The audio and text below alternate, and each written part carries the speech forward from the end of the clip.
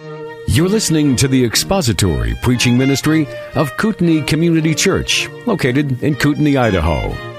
We pray that Christ is exalted and your spirit is blessed by the teaching of God's Word. For more information about Kootenai Church, please visit us online at kootenaichurch.org.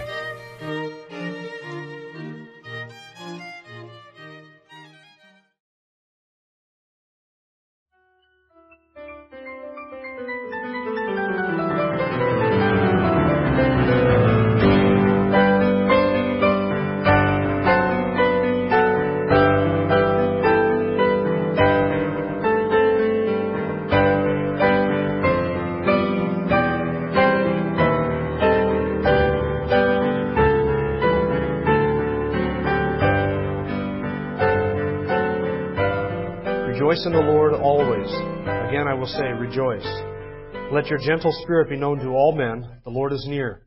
Be anxious for nothing, but in everything by prayer and supplication with thanksgiving let your requests be made known to God.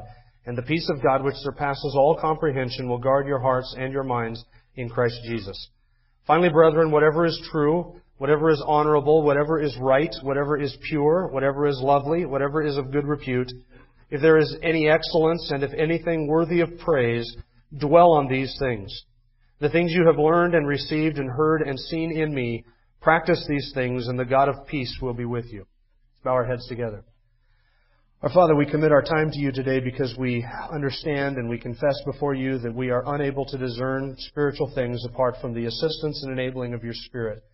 You have given us renewed minds, but now, Lord, we ask that you would renew them this morning by your word, and we pray that your Spirit would be here to guide us into truth, to take the words that are spoken and the words of this verse and make them very applicable and very relevant and very meaningful to our hearts this morning. We desire to be sanctified by your truth, and we pray that you would do that today in Jesus' name. Amen.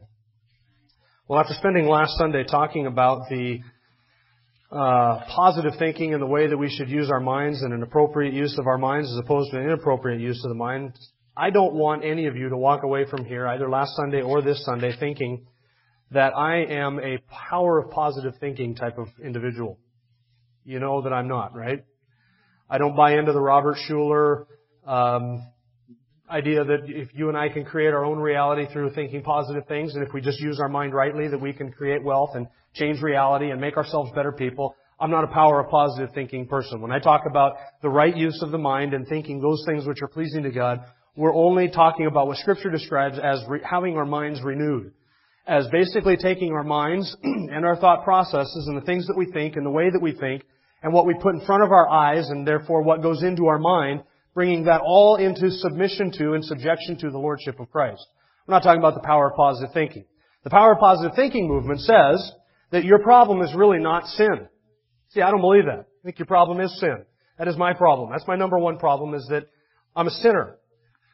And the power of positive thinking would say your problem is not sin, but your problem is that you're not fully able to recognize, or at least you're not living up to the potential of that divine spark that is in you. And if you just realized how much of God you are and how much of God you have in you, and if you just thought rightly about yourself, and rather than not having a right ego, if you were just a bit more prideful, a bit more sort of egocentric, a bit more power positive thinking about you, you could realize all of your potential that you have. God has given you all of His potential, but Adam's problem was that he didn't live up to it because he wasn't thinking rightly, and your problem is that you have all this potential. It's not sin, but you have all this potential and you're not thinking rightly. All of that is baloney. It's false doctrine. It's bad teaching from first to last. We don't believe that. Reject that all as unbiblical. But when we talk about the right use of our mind, what we are talking about is being renewed in our minds by the Word of God and thinking right things, right thoughts, and thinking on true things. And so that brings us to our text, Philippians chapter 4, verse 8. We just sort of introduced it last week by talking about the importance of the mind, what an unbeliever's mind is like. It's defiled, it's darkened, it's depraved, it's hardened, it's unable to assess spiritual things or receive spiritual things. But that's not where we're at as believers. As believers, we have been given a new mind. We have been given a mind now that has the capacity to assess spiritual things, to understand spiritual things, and to receive spiritual truth. We have a mind now that is capable of loving God and honoring Him and glorifying Him. That's what we've been given. The unbeliever doesn't have that. As believers, we do have that. So now the question becomes, if that is the way my mind is described in Scripture, that now I have this capacity and I have this ability, how then am I to use my mind? Do I just sit back and wait for the right way of thinking to sort of fall onto me? Do I wake up one morning and all of a sudden I think good thoughts? I think right thoughts. I don't struggle with my thinking anymore. Is that how it happens? Well, it's not how it happens. Actually, it takes a tremendous amount of work, a tremendous amount of discipline, a tremendous amount of focus to rightly use our minds, because left to its own devices, our minds would destroy us. Listen, what the conclusion we came to last week was that you determine what you think about. Remember that? I'm going to appeal to that again today. You determine what you think about. You determine how you use your mind. And you have to determine what you think about. You have to decide that you're going to use your mind in a way that is pleasing to the Lord and honoring to the Lord, and that you're going to, with the Lord's help, renew your mind in the spirit in which it was intended to be renewed. Charles Spurgeon, and this is a quote that I meant to give to you last week, but apparently it was so good that I wanted to save it for this week because I forgot all about it. Spurgeon said, listen to this, quote, "It is dreadful to think that a vile imagination, once indulged, gets the key of our minds, and can get in again very easily, whether we will or no, and can so return as to bring 7 other spirits with it more wicked than itself, and what may follow no one knows." There's a tremendous amount of wisdom and profundity in that statement. A vile imagination, once indulged, gets the key to your mind. And once you indulge the vile imagination, that vile imagination will find it easier and easier to get into your mind. And soon it no longer needs a key, because the lock is taken off, and before long there's not even a door on your mind, but you've indulged that imagination so much, you've given your mind over to it so much, that it's right there. And it controls you. And it will control you. And it will destroy you. You know where Ted Bundy got his start? Serial killer Ted Bundy? You know where it started for him? He didn't just walk out one day and start killing ladies. It started with pornography. Did you know that? Just pornography. A fixation with pornography. Looking at the wrong things. And you say, "Jim, you don't understand. I'm not Ted Bundy. I'm not Ted Bundy. It'll never happen to me." Really?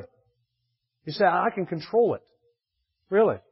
You control the vile imaginations? I'll tell you something. Your vile imaginations will take you all the way to destruction, and the whole time you'll think that you control them. And you'll always tell yourself, "It'll never happen to me." You know how arrogant that is to say that? I can control this sinful thought. It'll never destroy me like it has destroyed other people. Men and women better than myself. It'll never destroy me like it's destroyed them. It'll never ruin my family. It'll never ruin my marriage. It'll never ruin my walk with the Lord. It'll never lead to the ruin of people around me because I can control it. You can't control it. If you can control it, then stop it. Show me you can control it by stopping it. Use your mind rightly, or it'll destroy you. So that brings us to Philippians chapter 4, verse 8. And we're looking at those 6 qualities, and you see that there are 6 of them listed. Whatever is true, whatever is honorable, whatever is right, whatever is pure, and so on. And then there are 2 categories that are given. If anything excellence and if anything worthy of praise. Those are sort of category headings. They cover a lot of things that are not listed in that verse. And then he says you need to dwell on these things. So you have to fix your mind on them. And the first step towards stopping wrong thinking and beginning right thinking is to acknowledge that I determine what I think about. Nobody else dictates that to me. My environment does not dictate that to me. The television set does not dictate that to me. The grocery aisles do not dictate that to me. The people at the beach do not dictate that to me. The internet does not dictate to me what I think about. I determine what I think about. And you determine what you think about. So Paul says you are to renew your mind by thinking on certain things. And there are 6 qualities, so let's go through them. The first one is, whatever is what? True. Whatever is true. Aletheis is the word. It has sort of a variety of different meanings in Scripture. It can mean something that is real or true as opposed to something that doesn't exist. It refers to that which is in reality exists and not an imagination or something that's not real. It's used in Acts 12, verse 9, when the angel came and released Peter from prison. Luke says, Peter did not know that what was happening to him was real. He thought he was seeing a vision. And it uses that word because it refers to something that is actually in reality and that is real as opposed to that which is imaginary or that which is simply a vision or a dream. Now, I don't want to go too far afield on this application, but I do want to pause for just a second, and I don't want to go beyond what's written. But listen, you and I have to learn to control, or at least assess and be careful of, our daydreaming. Our daydreaming. I'm not saying that Paul here is prohibiting the use of the imagination. I don't think that he is. Nor do I think that Paul is prohibiting daydreaming. I don't think that he is. But he is telling us that we ought to think about those things which are true or real.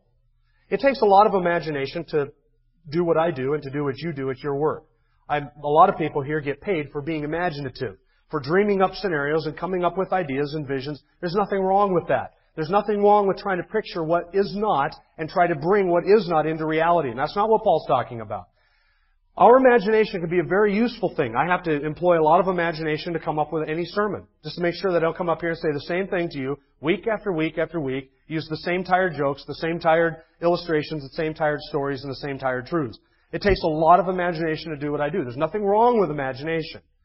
But we can use our imaginations in a wrong way, can't we? There's nothing wrong with daydreaming per se, but I'm just here to tell you, we ought to be very careful with our daydreaming. And when we catch ourselves daydreaming, we should stop and say, does it meet the qualifications that are listed here in Philippians chapter 4, verse 8? And you can spend a tremendous amount of time and a tremendous amount of energy twiddling away your days, your hours, and your minutes in things that do not exist. And probably will never exist. And it can become an addiction. And you ought to be careful with it. And you ought to bring your imagination and your daydreaming under control. So the word true can mean that which is real opposed to that which doesn't exist. It can also mean something that is reliable or trustworthy. It's used in Romans chapter 3, verse 4 to say where Paul says, let God be true and every man a liar. And the idea there is truthfulness and reliability, veracity, something you can trust or depend upon. It's used in that way. But most of the time in Scripture, it's used of that which is simply true as opposed to that which is false. You and I are to be consumed in our minds with that which is true. Now, where do we find truth? Find truth in the Word of God, right? I believe that that's Paul's primary meaning in the text. You and I are to think upon those things that we know to be true because God has revealed true things to us. And so we determine that we are going to think about those things that the Bible says we should think about, those things that are revealed to us in Scripture. All Thy Word is truth, David says in Psalm 19 and Psalm 119. All the commandments of the Lord are true. Jesus said, sanctify them, Father, in your truth. Thy Word is truth. So if you want to know what should I be thinking about, what is true, you open up the Bible and you read the Bible. Let me tell you something. The Spirit of God does not produce sanctified, pure thinking out of whole cloth apart from anything else. You know how He produces it? He produces it through His Word. Show me somebody who bathes himself in Scripture and reads Scripture voraciously, and I'll show you somebody who can control his imagination and his mind and his thinking. But show me somebody who neglects Scripture, and I'll show you somebody who's living as a victim to their thoughts. You will not be able to purge your thoughts or to clean up your thoughts or to discipline your mind if you neglect Scripture. You cannot do it. You know why? Because the enemy and the world and the flesh will inundate your mind with falsehood. And you will have nothing to combat the falsehood. And pretty soon you'll find yourself believing lies. You have to be a student of Scripture. It's not a verse a day keeps the devil away. And you can't say to me, well, Jim, I woke up this morning and I spent 30 seconds reading the verse at the beginning of the Daily Bread, and then I read the little devotional, I closed it, said the quick prayer at the end, read the poem, and I'm good for the day. No, you're not. No, you're not. You're dying on the vine. And the reason you're dying on the vine is because you don't open up your Bible and read 5 or 6 chapters a day, which is what you should be doing. You should be reading Scripture every single day and allowing it to renew your mind. You have to be sanctified by the truth. And where do you find the truth? You find the truth in the Word of God. And we hide it in our hearts so that we might not sin against Thee. And listen, if you have a real problem with your mind and disciplining your thinking, then that just means you need to read Scripture more. It really is that simple. That's not all that there is to it, but that's the first step. That's why Paul begins with whatever is true truth. That's what you think on. Now let me make it applicable. Every sin of the mind that you and I indulge is based upon a lie. Every sin of your mind, in fact, every sin you commit, either with your mind or with your will and your body, is the result of believing a lie. Worry is a sin because it is the believing of a lie. It is me telling myself, I need to worry because God is not good, God is not providential, God is not sovereign, God is not wise, God is not able to provide for me, or He doesn't care for me and He won't provide for me. Those are all lies. And when I believe those lies, then I begin to worry. So how do you combat those lies with the truth? You open up your Bible and you read Matthew chapter 6, and you spend some time reflecting on and meditating on and even memorizing the words of Jesus. Are you not more important than the sparrows of the air? Are you not more valuable than the lilies of the field? And if that is so, then your Father will provide for you. He knows what you are going to ask before you even ask it. He's good and He cares for you and He's wise and He's sovereign and you're more valuable to Him than anything else. And so everything that happens is for your good and for His glory. All of those are true things. So you want to combat worry? You think upon the true things that you know to be true about the character of God. Do you know that lust is believing a lie? The sin of lust is believing and embracing a lie. What's the lie? The lie is, if I only had that person, then I would be satisfied. If I only had that person, I would be happy. That person would be better than my spouse. That's a lie. All of those are lies. And you only lust when you believe that lie. But if you believe that there is nobody else in the world that can satisfy me, like my spouse can satisfy me, if you believe that, if you believe true things, then you won't lust.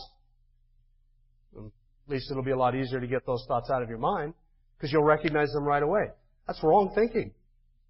That person could never satisfy me. That's a lie. And you're a fool if you believe that. You're a fool if you believe that somebody else can satisfy you better than your spouse can. You know what the truth is? The truth is found in Proverbs chapter 5.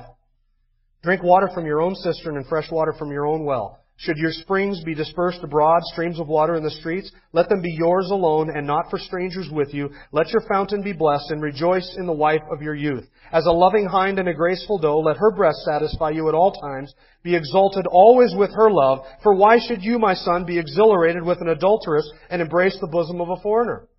The truth is found in Proverbs chapter 7. Do not let your heart turn aside to her ways. That is speaking of the adulteress. Do not stray into her paths, for many are the victims she has cast down, and numerous are all her slain. Her house is the way to Sheol, descending to the chambers of death. The truth is in Proverbs chapter 6, which says the one who commits adultery with a woman is lacking sense, and he who would destroy himself does it. That's the truth. The truth is, this is the will of God, your sanctification, that you abstain from sexual immorality and that you learn how to possess your own body in sanctification and honor, not in passion of lust like the Gentiles who do not know God. And you know that you do not defraud your brother in this matter because God is the avenger of all such evil, because He has called us to purity and sanctification and not to impurity. That's the truth. So you struggle with lust? Memorize all those passages I just read to you, and you spend your time thinking about those things that are true. Covetousness is believing a lie. Did you know that? Covetousness is believing the lie that if I only had that thing, I would be happy. No, you wouldn't. You would get that thing and you would want something else. Something better. Something newer. Something brighter. Something shinier. You're like a monkey in a cage. You see something outside the bars and it's really shiny and you get it, you look at it, you rub it for a little bit, and then you see something else outside the cage that you gotta have that's shinier than what you now have. That's what we're like. And covetousness is believing if I can only get this, then I would be happy. If my circumstances were only this, then I could be happy. And those are all lies. So how do you think in your mind? You think on those things which are true. Those things which you know to be true. You and I have to have the discernment to recognize when something false comes into our mind and we're believing a lie, and we've got to be able to identify the lie and say, now this is the lie, now what is true? And whatever is true, that's what I'm going to think on. You think on those things that are true. Second, whatever is honorable. Whatever is honorable. Whatsoever things are true, and whatever is honorable. What are honorable things? The word, actually 6 of the 7 times that this word is used, it's used in the pastoral epistles. That's 1 Timothy, 2 Timothy, and Titus. And it's 6 of the 7 times that the word is used, it's used of people. Elders are said to be, or told to be honorable. Deacons' wives must be honorable. Deacons must be honorable. Older men must be honorable. The word means revered or august or majestic or sober or serious. It has that idea. It's something which inspires awe, something which inspires reverence, something which inspires adoration or praise or worship. That is something that is honorable. This is the only place in all of the letters of the New Testament where the word honorable is not used of a person, but of something that we are to think on. So that which is honorable is that which is majestic, it's high, it's lofty, it's lifted up. And the Apostle Paul says you need to think on those things which are honorable. So let me ask you a question. Are your thoughts characterized as honorable? Lofty, majestic, august. How do I apply this? What does this mean? Well, if you spend all day listening to talk radio and then you come home and you watch the news and you read the newspaper and you go to bed, I can guarantee you probably have not had an honorable thought all day long. You have not had any thought that is anywhere above your own plane. When we think on things that are honorable, it means that I make my mind think about things that inspire awe. Something bigger than me. Something beyond me. This is why I read. I read because reading makes me think about things which are beyond my own plane. Worry is the result of thinking about everything that is common and vulgar and vile and everything pertaining to here, down here. All the trivial nitty-gritties of life.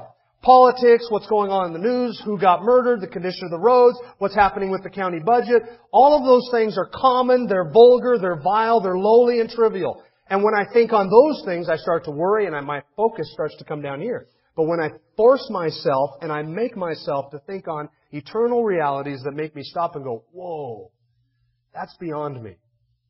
That's majestic. That inspires awe.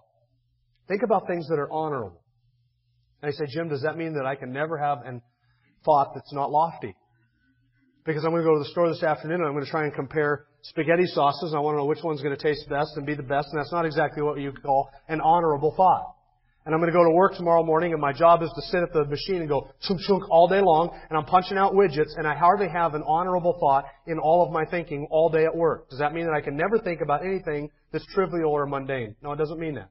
I'll cover that more next week.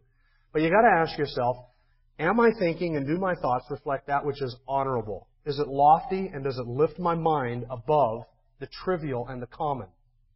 Is it vulgar or is it venerable? Is it respectable or is it despicable? What's my thinking like? Whatsoever things are true, whatsoever things are honorable, and the third one, whatsoever things are right. Right. The word is dikaios in the Greek, and it actually is translated 40 times righteous, 33 times as just. And it is the idea of that which is righteous and just. It doesn't have the idea as right as opposed to wrong, or truthful as opposed to untruthful. That's not the idea. When Paul says you think on that which is right, he's using a term that is used to describe that which is righteous, that which is just. Are my thoughts thoughts of justice and rightness? Are they righteous in the sight of God? It's the same word that's used to describe the righteousness that I have as a result of my faith. That me, a sinner, can be seen as blameless and faultless and innocent in the sight of God. I'm justified. I'm declared just and declared righteous on the basis of my faith. It's the same word. So now the question becomes, are my thoughts reflective of the righteousness that I have in Christ? Do I think on things that are righteous things, or do I think on things that are unrighteous things? Is my righteous standing with God reflected in my day-to-day thought life? How do you think on things that are righteous as opposed to things that are unrighteous? Well, you could try this. You could try just spending some time thinking about the righteousness of God in Christ. He who is righteous and holy. All of God's ways are righteous. So you want to think about righteousness? Think about God's ways. His ways of justice, His ways of goodness, His ways of mercy, compassion, loving kindness, and gentleness. Think about His mercy as a shepherd. Everything that God does is righteous in and of itself, and it's just. So the term, or the quality right, or righteous, it actually precludes a whole bunch of things. What does it preclude? If my thinking is right, that means that I can never have, or should never have, an unjust thought. And anytime I have an unjust thought, I should make it a just thought. How do I make an unjust thought a just thought? Well, what would be an unjust thought? An unjust thought would be seeing somebody who, let's just use something common to us, who has a different skin color, and instantly in my mind I have a prejudiced or racist thought. That's wrong and it's sinful. It's not right, and it's not according to God's righteous standards, and it's not a right thought in that way. So what I ought to do is remind myself of what Scripture says. His skin color is absolutely meaningless. He has more melanin in his skin than I do. That's all it is. He's created in the image of God. Any impartiality in my thinking is to be rejected. Anything that says he's wealthier than that person is, and so I need to treat him better than that person, those are unjust thoughts, not right thoughts. Any thought that does not reflect God's moral character, God's righteous law, or God's righteous standard is to be rejected. So whatsoever things are true, whatsoever things are honorable, whatsoever things are right, and the fourth one, whatsoever things are pure. Pure. The word means free from defect or defilement. It refers to that which is chaste, that which is pure. It has an obvious moral sense, And it is talking about moral purity and moral things. And I think that the best way to apply it and to see it is as addressing the morality of our thoughts. That which is true addresses whether our thoughts are thinking on true things or falsehoods, real things or fake things. That which is honorable reflects sort of the quality of my thoughts. Are they majestic? Are they above the day-to-day? Are they something that causes me to be in awe? And that which is right reflects the moral righteous quality of my thinking, and that which is pure, that reflects its morality. Its pure morality. Are my thoughts immoral? Now listen, I like you have noticed that over the course of my life, you cannot even now take your child through the checkout lane at the store without wishing that you could put blinders on your child.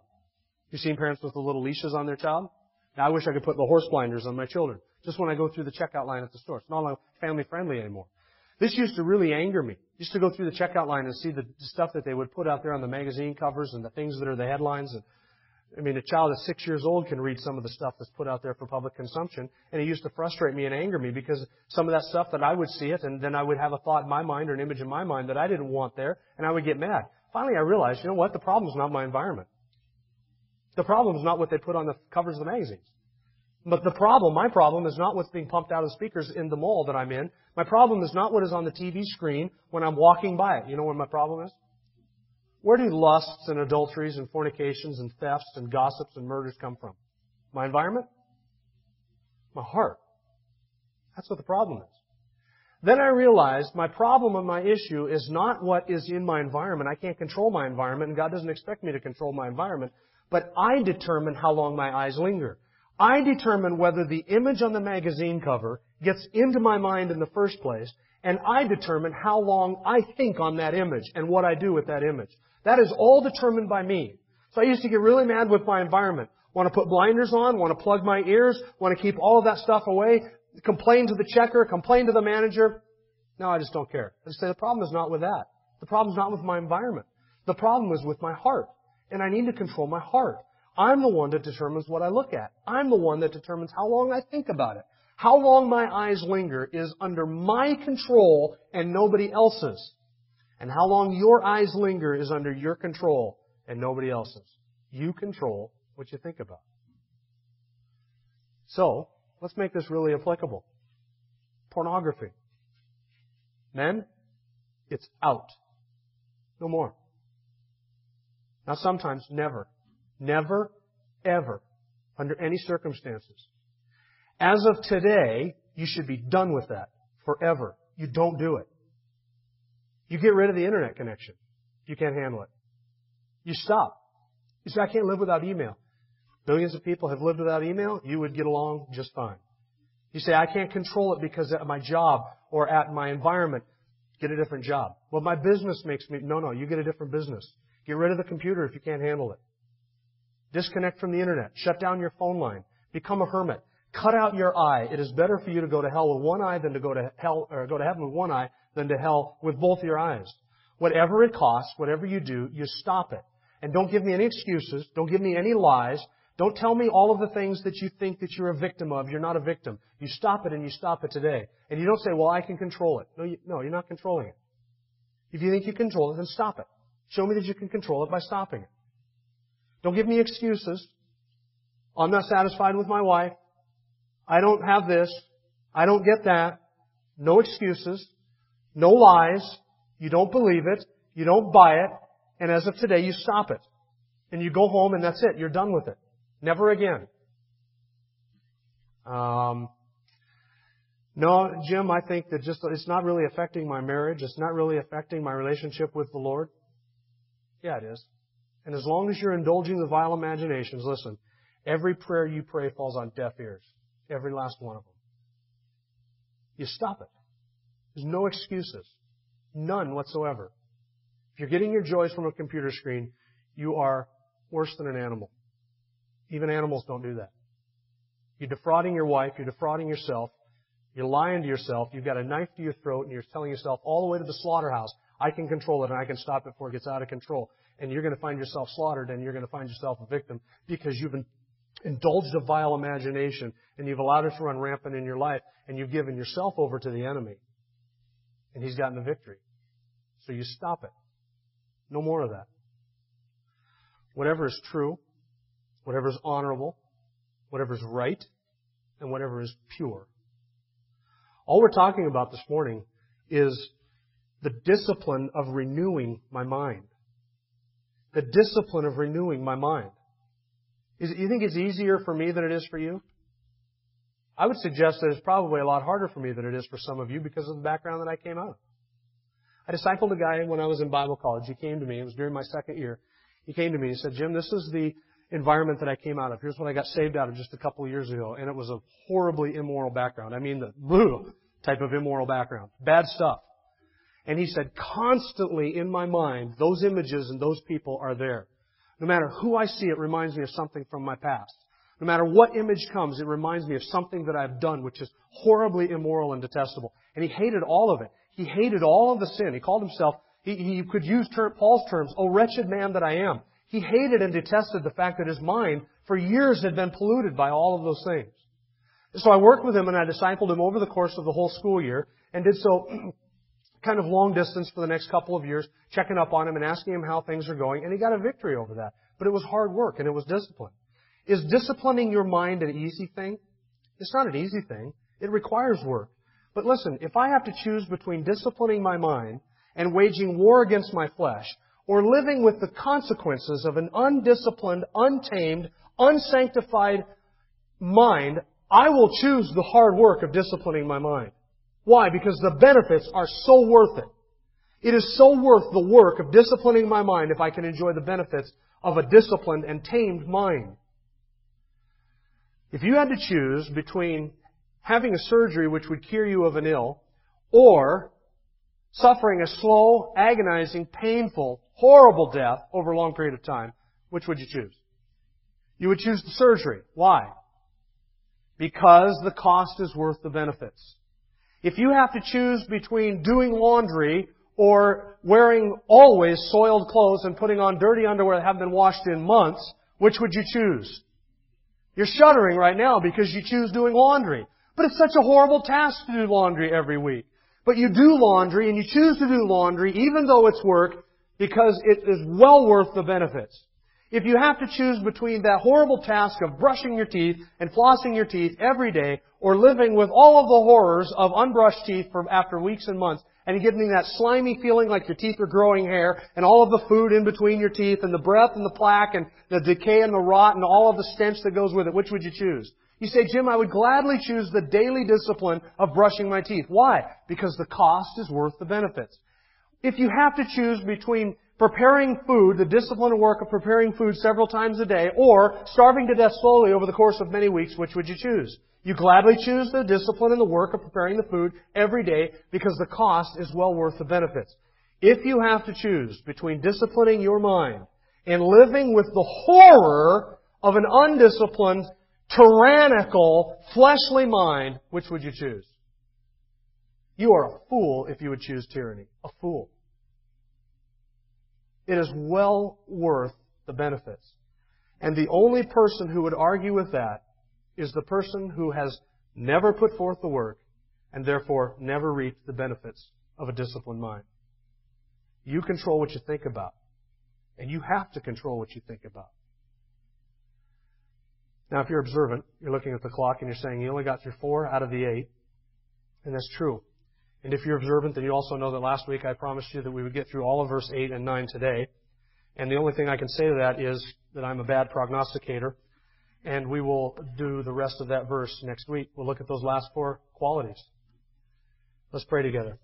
My Father, we are grateful for your goodness to us in Christ and for the righteousness that we enjoy. We know that we sin with our minds just as we sin with the rest of our bodies. And we pray, O God, that you give us the grace to buffet them daily so that after having preached to others, we ourselves might not be disqualified.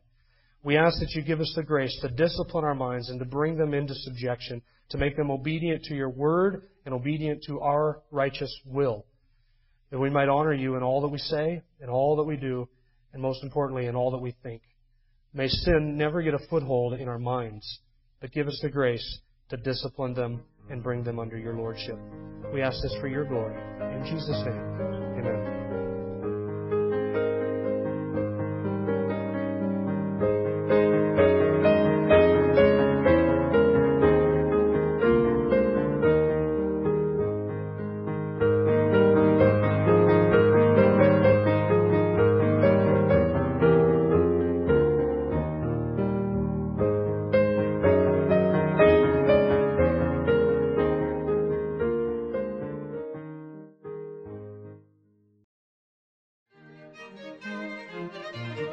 Thank you for listening to the latest podcast from Kootenai Church.